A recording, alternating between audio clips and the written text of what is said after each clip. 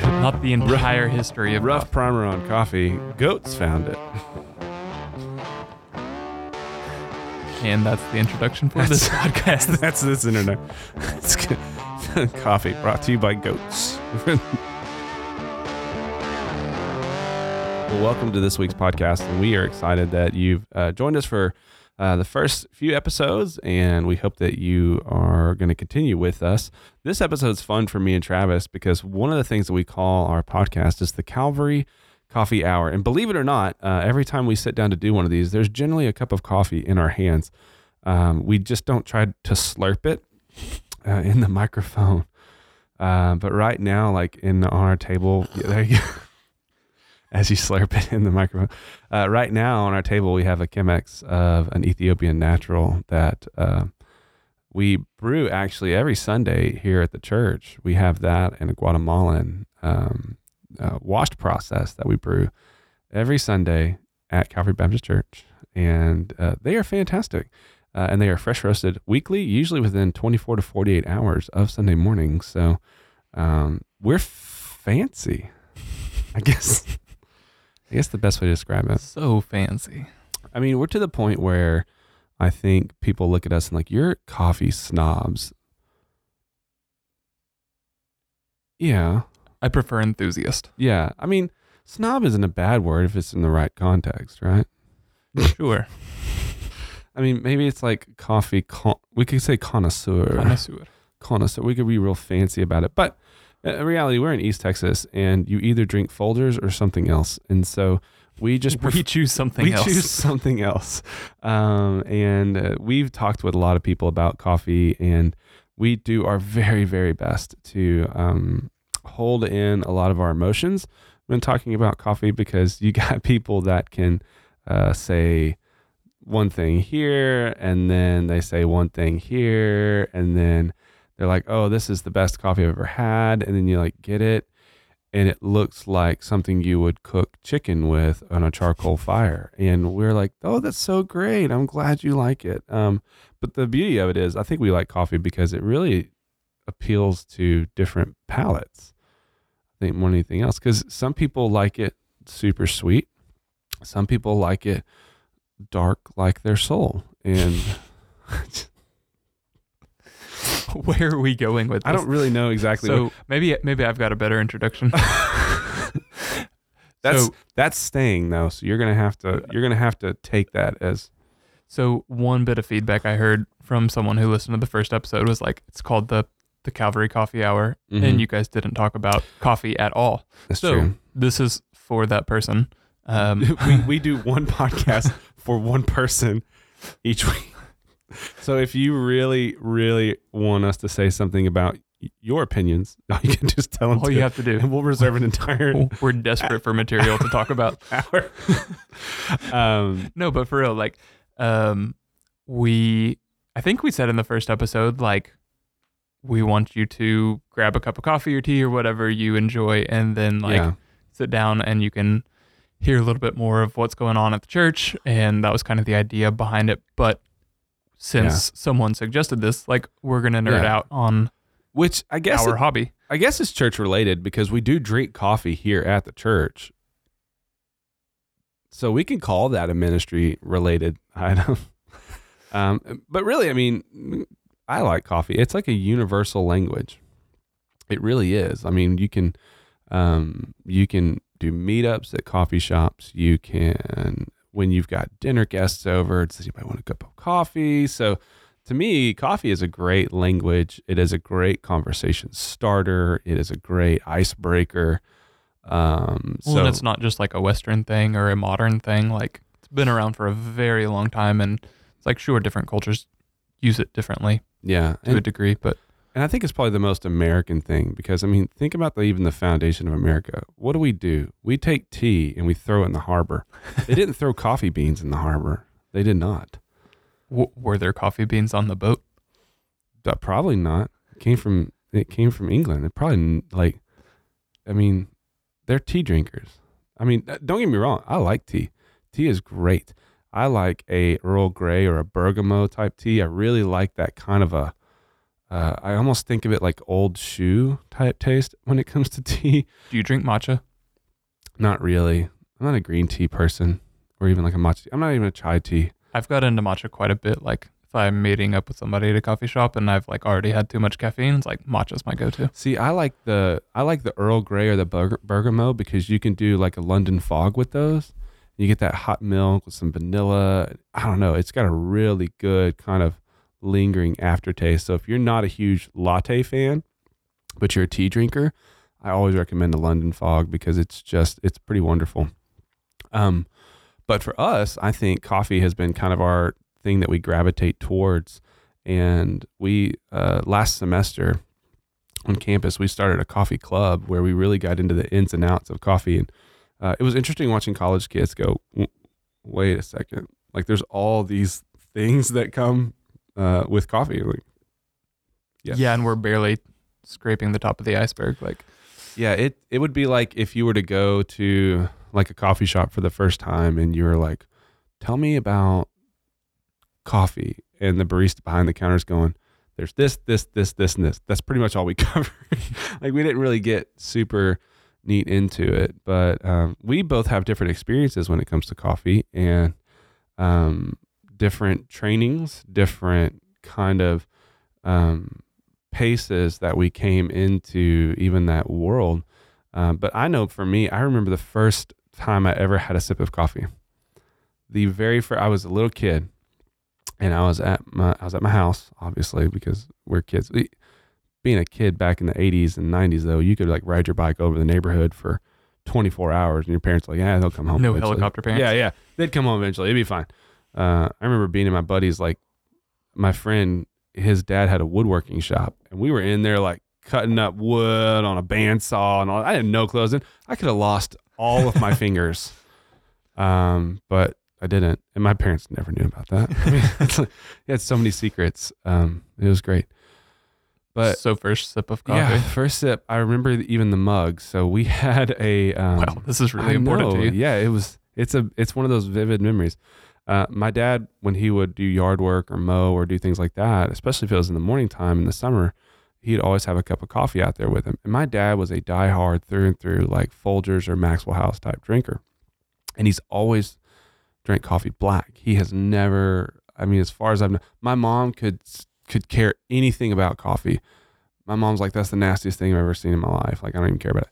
But my dad has always had a Mr. Coffee Pot or something like that, brewing Folgers. And I remember as a kid, he's out there doing yard work. And on my swing set, he had set his gray kind of plastic travel mug with the red. I mean, it had a red or yellow lid, but it was from the corner store up above our house. And he had that out there. And I was like, oh, I'm going to try it. So I took a sip of it and I immediately spit it out all over the place. I was like, this is disgusting. Like, it's terrible. And I didn't really get too far into coffee until I was in college. Like, coffee wasn't really a thing for me. I got into it in college. And even then, I think that I put everything under the sun in it just to mask like espresso shots, because it wasn't like coffee I was into. It was fruit coffee that I was into. Yeah, our stories are very similar. I don't think I tried it until I was in high school though. Yeah. And it was Folgers from a Mr. Coffee Pot and it was disgusting. Yeah. And then I was a sophomore at SFA. Yeah. And I had this like, I don't remember if it was a paper, what it was something for an English class that was due like 8 a.m. the next morning and it's like 11 p.m. the night before and I hadn't even started. And so I was like, well, I guess this is going to be my first like all-nighter in college. And went to Walmart with one of my roommates. We bought a Mr. Coffee and then like ran over. And I don't remember if it was Folgers or something else, McDonald's brand or Dunkin' or I don't know what we got, but we got something and it was nasty. And then so we went back to the store and got a bunch of creamer. And then it was like 50% creamer, 50% coffee.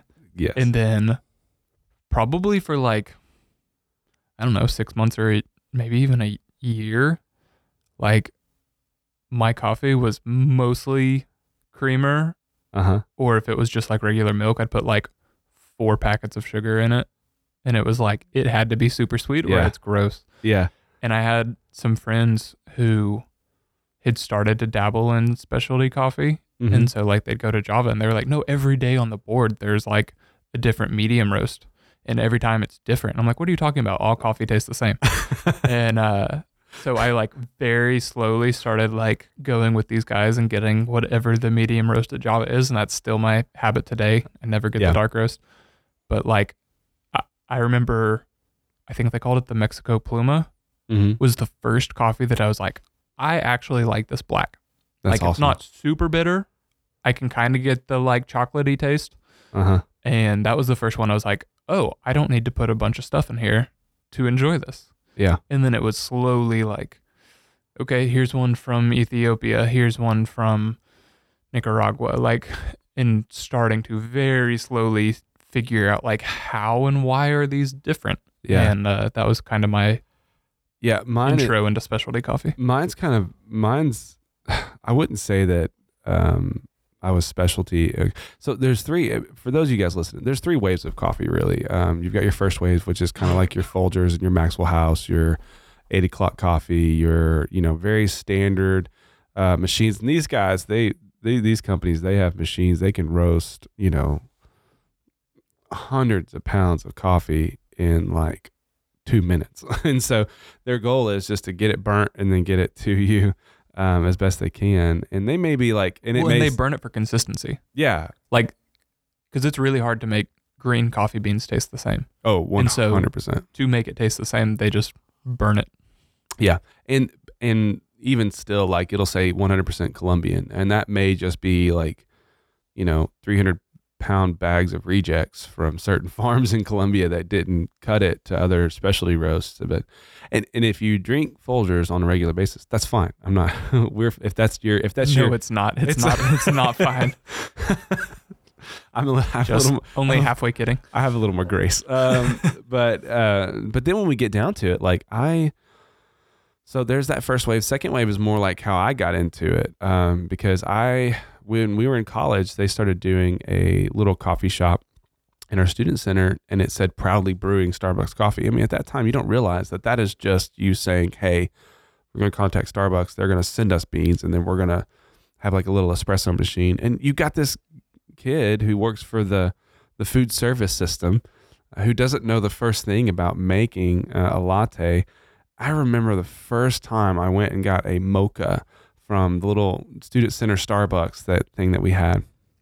And the kid's like, I don't really know how to do this. I think I put too many pumps of chocolate in there. I was like, man, that's sweet. I don't care, and that was kind of how I drank coffee for a long time. Like going with a black coffee was nothing. So then when I moved to Texas and I was sitting in my dorm room at the seminary by myself going, I need something to do because I'm going to class.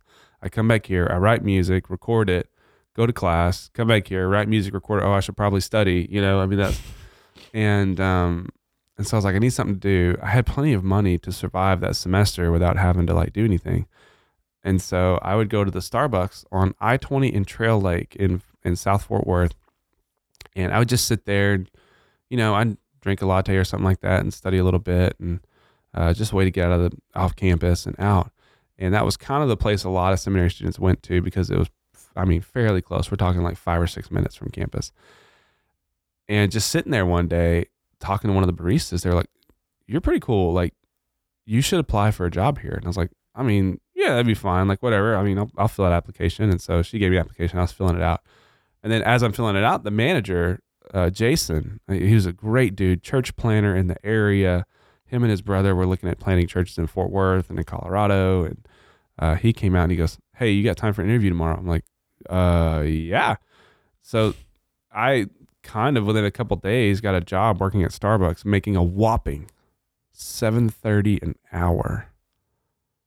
That was a big deal coming from $6.25 an hour selling shoes to $7.30 an hour. And I just remember being like, this will be fun. And the training was, pretty basic. You're learning not just how to make coffee, but how to run the whole aspect of the shop because there's a lot of things to do. But I remember one of the things they had is you had a coffee passport. And in the coffee passport, you had to try every roast they had at the time through a French press. and they would measure it out and do the water and everything, and you had to try the roast. And I remember it said, you should taste notes of this and this and this and this and this and this and this. And I would sit there on my free time to get through my coffee passport because I wanted to go to the next part of it. I was like, I can't taste any of these. I can't. All I taste is bitter. That's all I'm tasting. Why'd they use a French press? I'm not really sure. I don't know if it was just because that was the closest thing they could do to cupping. Save money on filters. I mean, I guess. But they would make a full French press for me.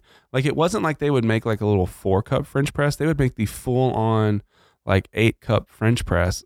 And I feel bad. I'm like, I only need one of these. I would drink the whole thing. I'd be sitting there in a Starbucks studying, doing my coffee passport, drinking an entire French press on my day off because I was trying to get through all these things. And I remember when I'd have to work morning shifts, I had a drink that I would use for morning shifts and a drink that I would make for during the day. During the day, I would do a quad shot like grande latte, and I'd put a couple raw sugars in it and then some honey on top. Still one of my favorites if I wanted to get like a sweet drink. Mm-hmm. But my drink that I would do when I needed to start the morning, because we would be there at 5:30 a.m. to open at 6. We'd already have a line of cars around the building waiting for us to open because we're on I-20. I would get in, start the machines up, get them cleaned out, get everything going.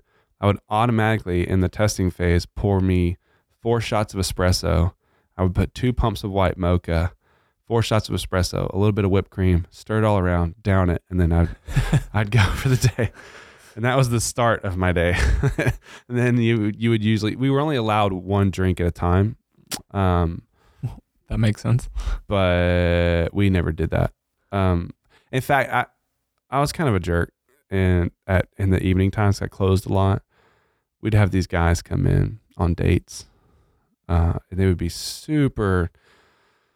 I mean, the word I want to say I can't say, but they would be super dudes, I guess would be the best way to describe. Like, one guy came in his jacked up truck, and he parked up on the curb, and like all this stuff, and he walks in, he's like, "What's up, man? Like, I need like 4-shot like white mocha," and I was like, "Okay." And so I'm making him his white mocha. But pretty feminine drink, bro. Yeah, yeah. And but I went to, while he sat down, my shift supervisor was like, "Man, that guy's a mess." And I said, "Well, he's getting decaf today." And so I mean, they don't know what button you're pushing. They just assume. I mean, by the time when you put that nut sugar in it, you're not even tasting the coffee at that point. So I made him decaf shots. And then when high school kids would come in, which was pretty regular, and they would be like from Wedgwood, because Wedgwood Baptist was kind of like right behind there, and a lot of and they call themselves wedgies. So if I say wedgies, it's not an offense to them. They literally call themselves at Wedgwood wedgies. I'm a wedgie. I'm like, fantastic. So, but a lot of people would come in from Wedgwood too, like ministers, and like high school kids were right around the area. High school kids would come in, they'd be like silly, and they'd be like, "Man, I want like the craziest drink you can think of." And I had one that I made at that time called a snake bite. It was disgusting. It was the awfulest. Like, it was every. What all was in it? Like every terrible syrup we had. So like raspberry, peppermint. I think I put some nutmeg in there, and there was cinnamon. It was awful. And I would do 6 shots of espresso in it. And there's literally, by that time, you only had a little bit of milk because I'm filling this cup up. And I'd be like, "I tell you what, I'll make you whatever drink you want if you can down that whole thing." And they'd be like, "Oh, I can do it. And they would be throwing up by the end of the day. And I'm like, "Don't come in here and act a fool in my shop. I'm going to put you in your place." But that was, I think working at the coffee shop really was what brought me more closer into coffee. But I didn't really know anything about kind of like what you and I talk about, more of a third wave. I didn't know anything hardly about that until maybe 5 years ago. Oh, okay. So that's fairly recent. Yeah. So for the people listening, explain the difference between second and third wave. Well, second wave is kind of like your more mainstream coffee shops that we see. They're a little bit more of the Starbucks, Dunkin', Dutch Brothers, Pete's Coffee. When Seattle's Best was around, so and they were big moving chains, through, stores put not Folgers or. Yeah, they still do their own roasts, but even still, some of those roasts are, again, for consistency's sake, done on a darker side. Which is why you couldn't taste the difference in all of your Starbucks, is because they're all burned. Right. When I first started drinking like third wave coffee, I was like, there's not oil all over the bean. Like this is not done. Like it should be. So it was a huge learning curve for me, just kind of understanding the difference between like what we would call a light, medium, or dark roast. There's really just a roast, and your design of that roast is to bring out different flavor profiles. But yeah, it wasn't until I started roasting coffee on my own that I started researching more and more about that. But third wave would be more of your specialty coffee, kind of like what we have here in town, Java Jacks, and even to a point like Thumpers uses a little bit more of a they use a roaster that's kind of local in Tyler, and they use a little bit more of like a third wave type philosophy. University Coffee uses a roaster that is, I think, out of like, they're up north, I think, but that their roast is a little bit more of a consistent kind of a third wave type. So you're seeing more of these smaller coffee shops use a little bit more specialty roast as opposed to. And the idea of third wave is like, because it's smaller batch, you don't have to, because you're not trying to produce just crazy amounts of coffee. Yeah. Like you can control the temperature a little bit more. You don't burn it near as much. Yeah. So even like what Starbucks calls a light roast, to me is a dark roast. Yeah. Like they don't serve anything that is actually light because they have to burn everything for consistency. Well, whereas like where Java, especially with like the Camino Real. Yeah. And then there's a bunch of shops that I learned about while we lived in Kansas City. I mean, Oddly Correct, Messenger, those are my two favorites. But like, I would order a coffee there and I'd be like, I've never tasted anything like this, because it would just be black coffee. There'd be zero bitterness. It would just be like, this tastes like strawberries, or like this tastes like a blueberry or a cherry, or like, I feel like I'm drinking chocolate milk, but it's black coffee. Yeah. And I was like, what in the world is this? Because this is so much better than that, original sip of Folgers. It's like, this doesn't seem like it's the same thing. Yeah. So like when people are like, why do you spend so much money on coffee? Or like, why is this so important to you? It's like, okay, you can go get a 99-cent hamburger at McDonald's and that has beef.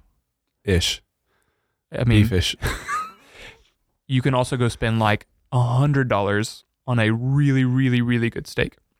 Now, both of those things are red meat, but there is clearly a quality difference. Yeah. And coffee is no different.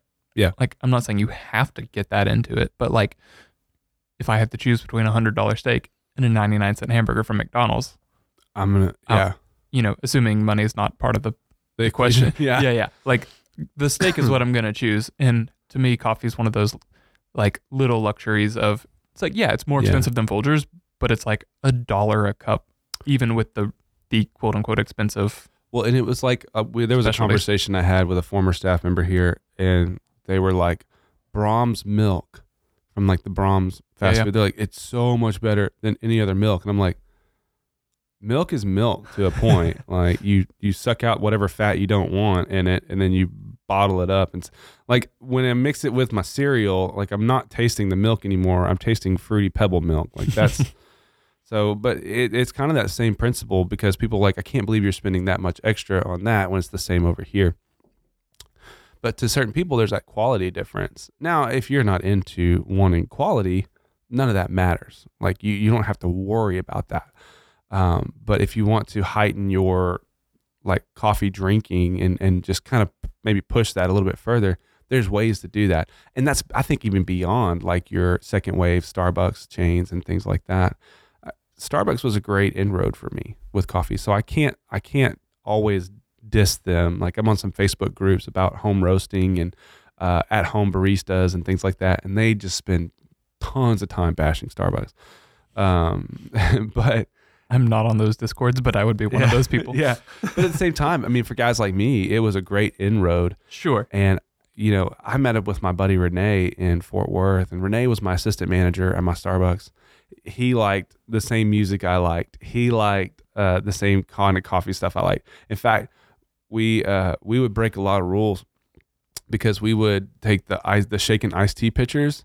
And he said, man, back in the day when I started, we used to shake iced coffee in those things. I was like, let's do that. Like they're like, you can't cross contaminate. I'm like, I don't care. And so we would get one of the older tea pitchers and we would pour iced coffee in there with like toffee nut, and a little bit of cream. So it's still one of my favorite drinks from Starbucks. If I have to go to a Starbucks and it's like summertime, that's what I'm getting.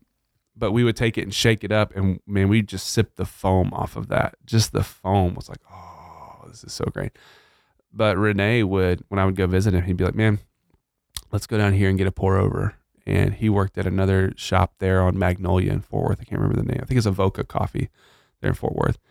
And they bought like an old oil change place and turned it into a coffee shop. So the big garage doors were glass, and so you could see in. It had this really cool vibe. But they were they had their roasters like over on the side, so you could see their roasting setup, and then they had their coffee setup. He worked there for a long time, part-time. But that's also what got me into one of my more specialty drinks that I love, which we'll talk about in a minute. But those things were kind of my introduction into third wave too. I didn't know it at the time, but you slowly start realizing, oh, there's different types of coffee out there. Yeah. I mean, I didn't know that much, but I knew what I liked from Java Jacks. Like they were my introduction to it. Yeah. But then whenever we moved to Kansas City, like I said, there was so many options there. Because you were one of the first ones to help get the coffee shop there at Midwestern kind of kicked off and going, right? Yeah. So a guy that I went to church with actually like ran the shop, and he hired me as one of the baristas, just knowing that I was also a coffee snob. And we partnered with Messenger, which is in like downtown Kansas City. They have this huge brick building downtown. It's absolutely gorgeous. Messenger also has a bakery in it that is out of this world. I mean, like they would literally, because of how many people have like gluten sensitivity now, they would import their flour from France because France grows their wheat differently. And so like people who have gluten sensitivities like could eat at this bakery. That's awesome. So, I mean, their pastries are phenomenal. I mean, best I've ever had. So that was also at Messenger, like on the first floor. And then the second floor had more seating, as well as like that's where the roaster is. Mm-hmm. And then behind the roaster, they have what they called their coffee lab. And so because the coffee shop at Midwestern bought our coffee from Messenger, we got to go do training there with them and their baristas. Yeah. And so like I still remember the guy's name was Isaac. He had a entire tattoo sleeve of like Star Wars stuff. It was super cool. But he was teaching us like how to steam milk, and again, not hating on your Starbucks experience, but like when you pull like espresso shots, like you press a button, like there's the regular or there's the decaf, and then the machine just like one or two spits it out. Cool. So the machine that I learned to pull espresso shots on, I believe it was around $30,000. Yeah. I mean, this was like a hand built in Italy, like from the traditional espresso makers. I mean, yeah, like this thing cost more than both of my cars put together. And I was like, this is he was joking too. He's like, yeah, this thing cost, $30,000 or whatever. And, we push hot water through coffee with it. Like, yeah, I mean, it sounds ridiculous, but, I mean, when we would pull espresso shots, and I don't know of any place in East Texas that does it this specifically, maybe Silver Grizzly in Longview, which is another kind of local good, I say local, East Texas good shop. Mm-hmm. But I mean, like we would manually pull all of our shots. And so like you'd have to adjust the grind size on your espresso grinder. So we'd have a separate grinder for espresso. And we usually had at least 2 different types of espresso. Uh-huh. So you'd have to dial in first thing, like, I mean, we do this at the Midwestern shop too, but like you'd have to dial in like exactly how coarse or how fine you wanted it. And then you'd try to pull it for like exactly, I want to say it was 18 seconds or something. I mean, it was super specific, and it was like if the water came through quicker than 14 seconds, like your shot was too bitter. And if like it was over like 24 seconds, it was like too sweet, or like, I mean, they were crazy specific with how much to do it. And then also like when it came to steaming milk, correct me if I'm wrong, but the Starbucks machines like kind of spit out your hot milk for you. Well, it was more automatic. So you would have to aerate the milk. So you would hit the button for milk and you'd aerate it, but then you'd push it back, and it had a thermo sensor in it. And once it reached temperature, it would shut off. So like we had to they wanted us to be able to steam the milk without using a thermometer. And so like you had to have your hand on the pitcher that was getting super, super hot, and like you would just get used to whatever that had to be. And I didn't realize if you don't warm up the milk enough, like you can actually make people super sick. So the fact that like we weren't allowed to use a thermometer, I mean, like we did like the first few times, but it was like only so your hand could get used to like, okay, this now hit 155 degrees. It's now safe, or whatever it was. I don't remember now, but, and so we work on our milk and getting the consistency just right. Like people don't realize how hard that is. Like we've talked about, latte art is actually really, really hard to do. It's super hard. And it's all about the consistency of your milk. So like if your milk looks really foamy, which most places around here do, right, you will never pour like a flower or like any of those things you might see on Instagram. Yeah. Because it has to be more silky than having the foam. Yeah. And I think that's like even at home, like when I'm pulling shots on my machine at home, which I'm not super fancy. I don't want people to think I find these things super used on Facebook, and I'm like, hey, your machine's missing 10 parts. Would you take like $50 for it? That's kind of how I operate. But I think that trying to get that milk right was always a challenge. I think at Starbucks, we heated our milk up to like 180. I think that was what it was set to do. But that also allowed that latte to stay warmer longer in that paper cup, because you lose a lot of heat on that. But anyway, so you did that, and that was kind of like when we met, you were way more immersed into the third wave stuff. And by that time, I'd already been roasting coffee at home and was not doing awesome at it. I think but for me, I mean, my introduction to even that was just a bunch of YouTube videos. Yeah, well, I think this is where we share this passion of third wave coffee, but like where we differ is like, you're excited about and getting better and better at the roasting process. Yeah. Which, like, I fully recognize that, especially the environment that I was at in Kansas City made me like a total snob. It was the Chemex stuck to the table. And,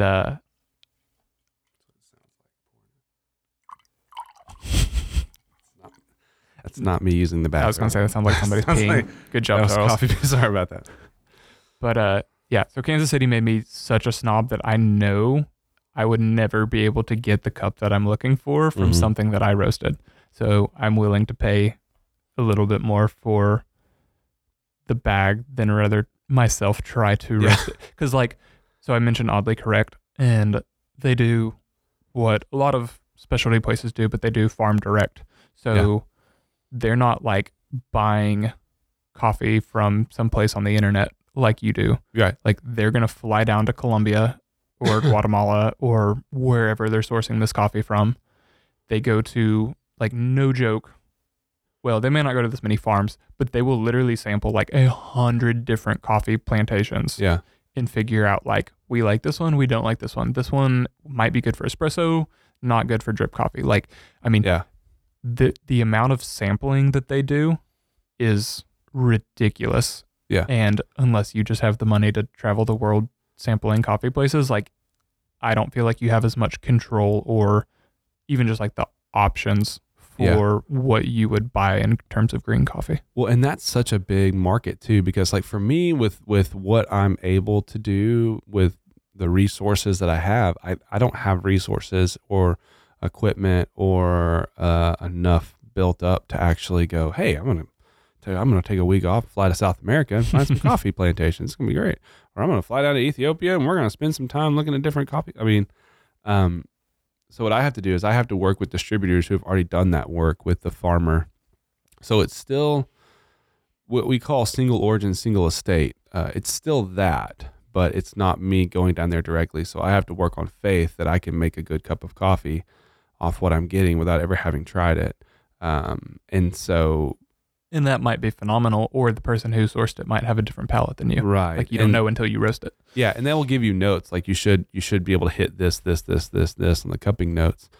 And they'll even give you like things. So even in like roasting, a lot of times if you're in coffee, you hear the words light, medium, dark roast. in roasting, we call that city to full city. City roast is what you would consider more light roast. City plus would be a more medium roast. Full city would be a dark roast. Full city plus would be charcoal. And so that's, and I've done all of those in between. And I think that in that process, you really begin to dial in and go, oh man, this tastes great here. And then, well, this one I probably should roast it a little bit longer. So like for even here at the church, my Ethiopian, I get it to the city roast where it's just starting to, that humidity is starting to leave the bean. It's starting to physically pop and you hear the audible pop of it. And I stop it because I feel like with the natural process of the bean and the roasting, that's going to give me a little bit more of a sweeter, floral notes that you should be getting and fruity notes. I feel like we should explain what a natural process is so that makes sense. Yeah. So there's several different processes. I say several. There's a couple different processes of coffee. You've got your drier natural processes, your washed processes, your honey processes. And then you've got even anaerobic process, which is kind of a combination of some of those. There's also bourbon, which I don't know what that means. Bourbon process. I'd have to read back on that. It's been a while. I mainly stick with washed and natural because those tend to be where I can get more consistency.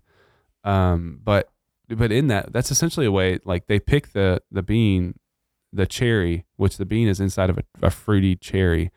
They pick that off of the tree and then that comes into their facility. And depending on their wash process, a lot of times they'll lay the cherries out for like a dry or natural. They'll lay the cherries out, these massive pads on the ground. And they allow the fermentation of that bean to happen naturally. So the sun bakes it, cooks it, that cherry begins to fall off of the bean, and then they take it from there and they finish the processing from there. Whereas a washed, it goes to these massive wash vats and that cherry gets washed off of the bean. But what happens is the bean doesn't saturate in that cherry longer, taking more of the oils and the fruitiness of that bean. So you're getting a little bit of a different flavor. A lot of those I think are more nutty, more chocolatey, more of those kind of notes, where a natural process, I tend to find you get more floral notes, fruitier notes. And typically like that's common, especially in Ethiopia, because they have dry seasons where they don't have rain. So they can literally just leave the beans out with the cherry still on. Yeah. And so when we're talking about something tasting like blueberry or strawberry, it's literally because a cherry, like an actual fruit, not like the cherries you'd get at the store, but a coffee cherry is baking from the sun into that bean. And so as long as it's not burned in the roasting process, like the coffee can actually be sweet and fruity by itself with no milk, no cream, no sugar.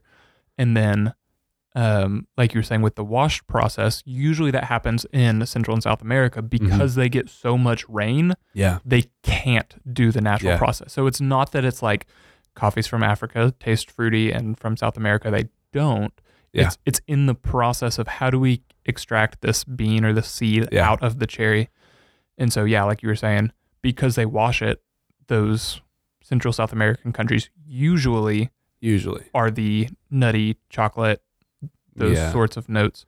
Sometimes you get citrusy, but that's also common with the natural process. Although, I don't know if it's still there, but fairly recently, Java had a Costa Rican that there was some sort of like earthquake they were telling me about that like messed up their washing process. And so literally they got like the top of a greenhouse to put over so that even when it rained, it wouldn't like soak into the beans. But then whenever they had sunlight, that it would do more like a natural process. And so it was like a natural process Costa Rican, which is hard to find. And it was super good. And that's what I love, because every plantation has their different method and different way they do it, and even the picking seasons. And in that, even those beans, the DNA of that bean, there's so many different variations out there. And I think that's what people don't get. They're like, oh, it's a Colombian bean. Well, yeah, but it could be a Colombian from this plantation, which might do it this way. A Colombian from this plantation might do it this way. This one may do a honey process. This may do a wash process. This may do and so it's, you really do get different notes. Like I have at home, I roast a Tanzanian pea berry at times. And I was really excited about it because I was looking at the cupping notes. I was like, oh, this is going to be great. I hate it as a drip coffee. It is the worst. Like I tried it for Melina and she was like, this smells and tastes terrible. I was like, dadgum, I've got like 10 pounds of this. What am I going to do with roasting this? So I've been roasting it, and I've been giving it to friends to try. And like, I've got friends that I'll send them a bag of coffee and be like, okay, you're a snob. Tell me where it's terrible. Tell me where it's good. And usually I get the response back. It's like, with what you have to work with, it's not bad. Thanks. But in that, I hated it as drip coffee. So I was trying to make an espresso one day, and I was like, you know what? I don't have any beans roasted up for my espresso, which that's another common misnomer, I think, in coffee, that your espresso has to be an espresso blend and it has to be really, really dark. Espresso, when we talk about espresso, it's just a method of brewing coffee. Just like your Mr. Coffee is a method of brewing coffee. Espresso is just a method by which you brew. It's a more concentrated, compact method. And you even have different types of espresso. So you have like a 1-to-1, a 1-to-2, and a 1-to-3. And those are based on the amount of the weight of beans you use versus the weight of coffee. So general espresso is like a 1-to-2. So if I use 18 grams of bean, I need to come up with 36 grams of coffee. And that's a standardized espresso shot.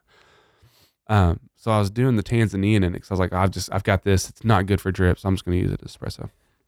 And by that time, it was about a 2-week-old roast. It was fantastic. So as an espresso, it has been wonderful. But as a drip coffee, it tasted horrible.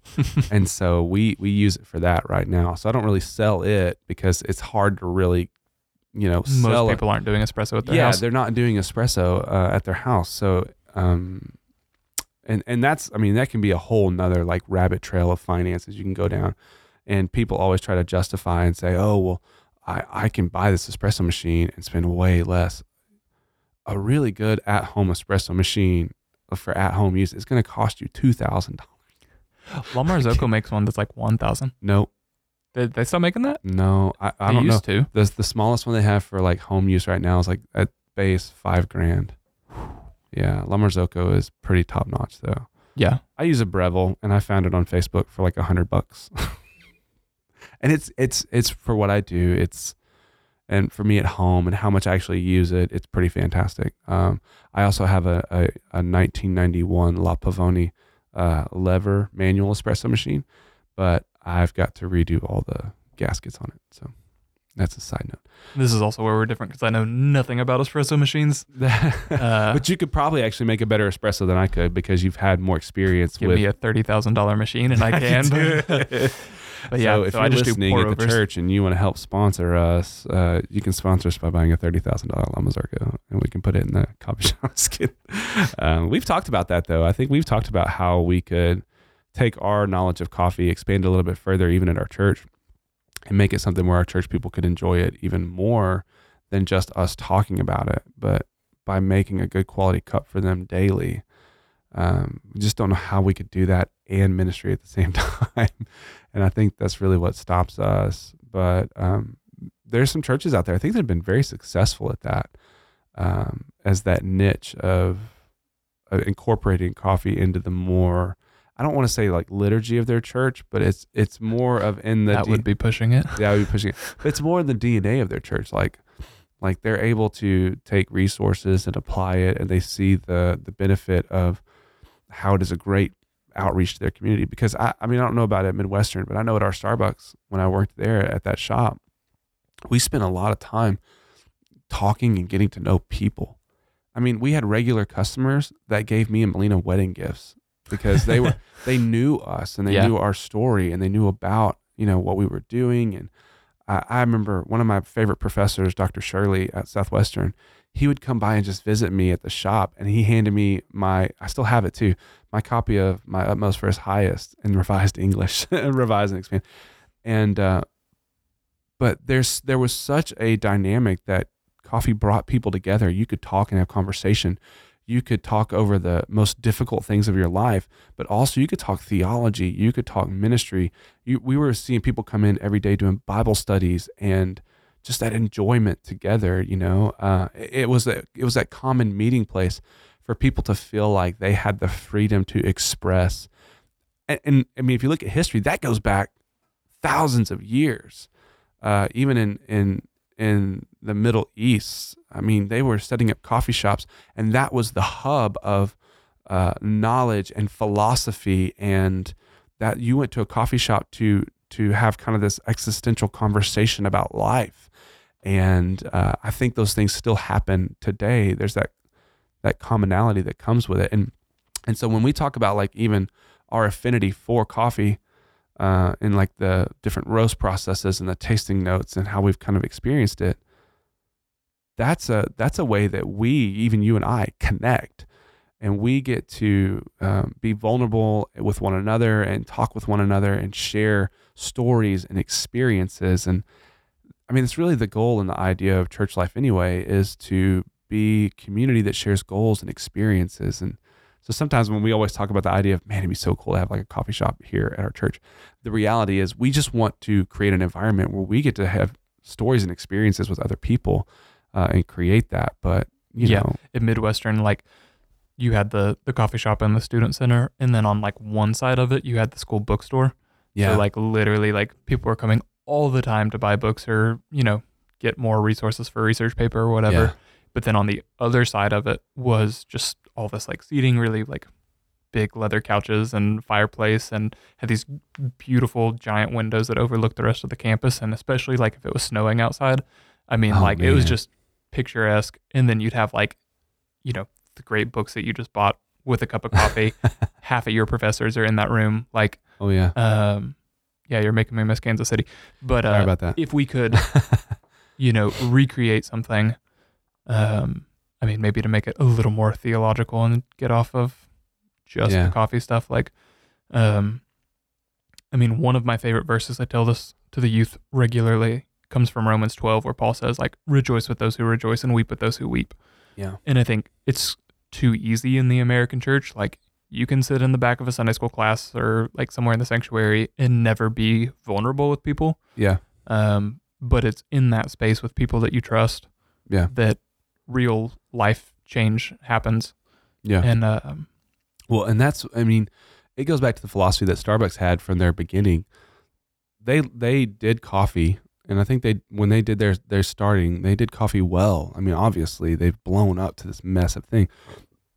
Ideologies aside, I mean, what they want to do as a company and how they want to run themselves, that's up to them. Just like it's up to Walmart and AT&T and all them to target to make their decisions. But one of their core values as a company was to create a third place. It's not home and it's not work. It's where you go to take that break from your day. Like maybe before you go home from work, it's that place you go to decompress your day, talk life, and then venture out. And I think that's always even been my goal when I was doing youth ministry here. I want to create a space for teenagers that is a third place for them, a place for them to say it's not work, it's not home. And I think that's kind of the overall idea of a church facility as a whole.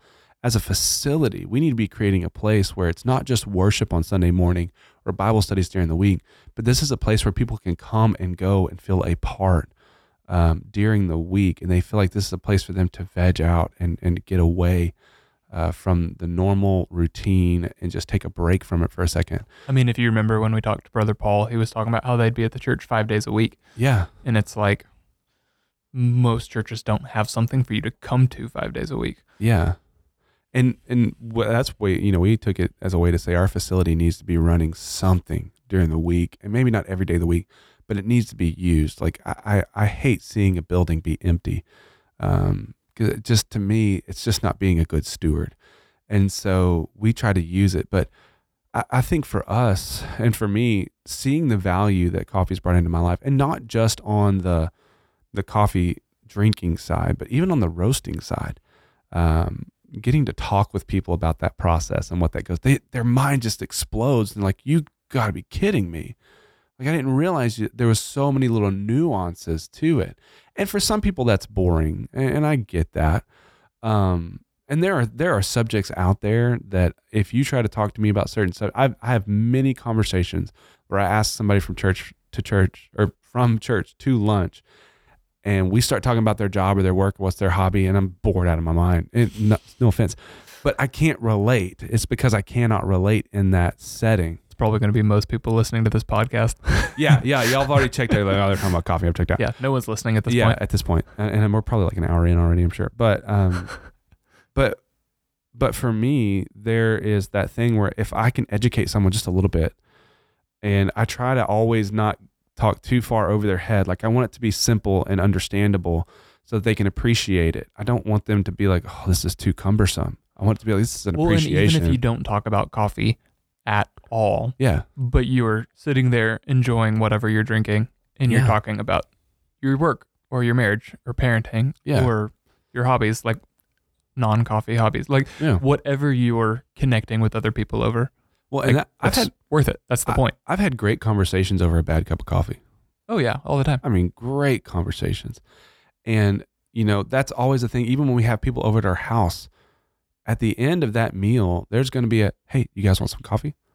Because they're going to sit and they're going to relax in your living room. They're going to talk about life. And I think that's really the more enjoyable part of it. So when we talk about having an affinity for coffee, I think there's that idea of we love coffee. I mean, don't get me wrong. We love the notes. We love the processes. We love the brewing methods. I mean, I think Travis he's a little more minimalist than I am on it. I probably have like 10 brewing methods for making coffee at my house, from AeroPresses to Chemex to V60s to my OXO pour over to my espresso maker. That doesn't include my French press. I mean, I could go on and on about the different methods, and that doesn't even really, I think, scrape the surface of what you could get in coffee. And there's still new things I'm still learning. Like I think a couple of years back, I learned how to make Cuban coffee. That's fantastic. I mean, it's like jet fuel for your body. There's a ton of like white. Wait, I was thinking of like Turkish coffee. What's Cuban coffee? Oh yeah, no, Turkish coffee is interesting though too. I actually have a Turkish coffee pot too, but I haven't had a chance to really figure it out. So Cuban coffee, you use the mocha pot on your stove and you put your espresso in it and it comes up through that. And that when you're doing your mocha pot, you lift the top and that first little bit that's really dark that seeps out, you pour that into some like white sugar that you have on the side. And then you whip the fire out of that coffee and sugar, and it creates this kind of a foamy mixture. And then you pour your coffee on top of that. So you have like this quarter to half inch of like sugary foam that sits on top, and you just make that into shots. But anyway, so when people would go on mission trips with us, they would do even different types of coffee. But Vietnamese iced coffee is one of my more favorite ones, I think, to do. But you have to have the right coffee, and really kind of sourcing coffee from Vietnam can be kind of tricky. I've seen some Indonesian coffees coming out recently that are a little bit similar to it, and you get some from Vietnam, but that's kind of a rare one to get distribution wise because it's not produced in high volumes. Most of your coffee produced is going to be like Brazil. They're one of the bigger production companies. But I don't know, coffee is just interesting. And so not just the brewing methods, but even just the method of conversations that you get to have. I don't know. Coffee's fun. Real fun. Yeah.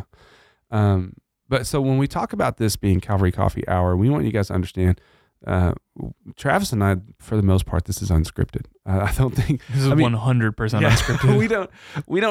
we kind of maybe come in with an idea or some topic thoughts, but usually I'm in my office reading and Charles walks by and says, podcast now, go. But that's because you would probably clam up if I gave you like a pretty crazy topic. Yeah. Cause I want to overthink it and plan and very type A, and you don't want to do that. I don't do that. I'm like we just sit and talk and somehow people listen. I'm like a golden retriever. I'm like, the ball is outside. I want to be outside where the ball is, And so going back to your point, I think you were saying something about, this will probably be the only episode that we spend the whole time talking about coffee. Yeah. But the point is we're going to talk about church stuff, talk to other church people.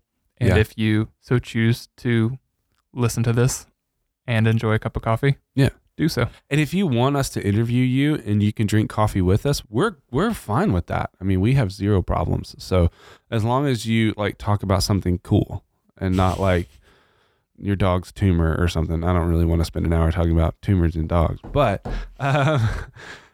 you know, if you've got thoughts and ideas, I mean, we want to hear those things, and that's our goal. We want to hear from our people. We want to hear from you, and we want to enjoy. We want you to enjoy coffee the way we enjoy coffee, and it may be the only time you ever taste it the way we love to brew it or make it. But just getting to have those conversations together, and so. For us, these unscripted times together, we are usually drinking coffee and we're talking about what we would normally talk about in our offices. So when you hear us talking, this is kind of like a day in the life of us around here in the office. So we didn't give you a full on, I think, every little bit about coffee today. By no means. By no means. We didn't even go to the coffee wheel. Like we missed a lot of stuff. Grind size. Oh, well. There may be some more times in there, but our hope is that every time we do meet, we're going to try to get some different coffees and be like, hey, today we're drinking a such and such, this process. Roasted by so-and-so. Yeah. And we've even got former church members that are now living like in Northwest and things like that are, I talked to one of them the other day, and she's actually a production roaster. They bought her company that she worked with was small. They bought 5 cafes, and she's over the roasting for all 5 cafes now. And she was a member of Calvary Baptist Church from youth to college to now where she's at. So, I mean, even those things, it'd be cool to even taste that and see what people from Calvary are doing in the world of coffee today. So anyways, we hope that you've enjoyed this episode. And if you didn't enjoy it, let us know.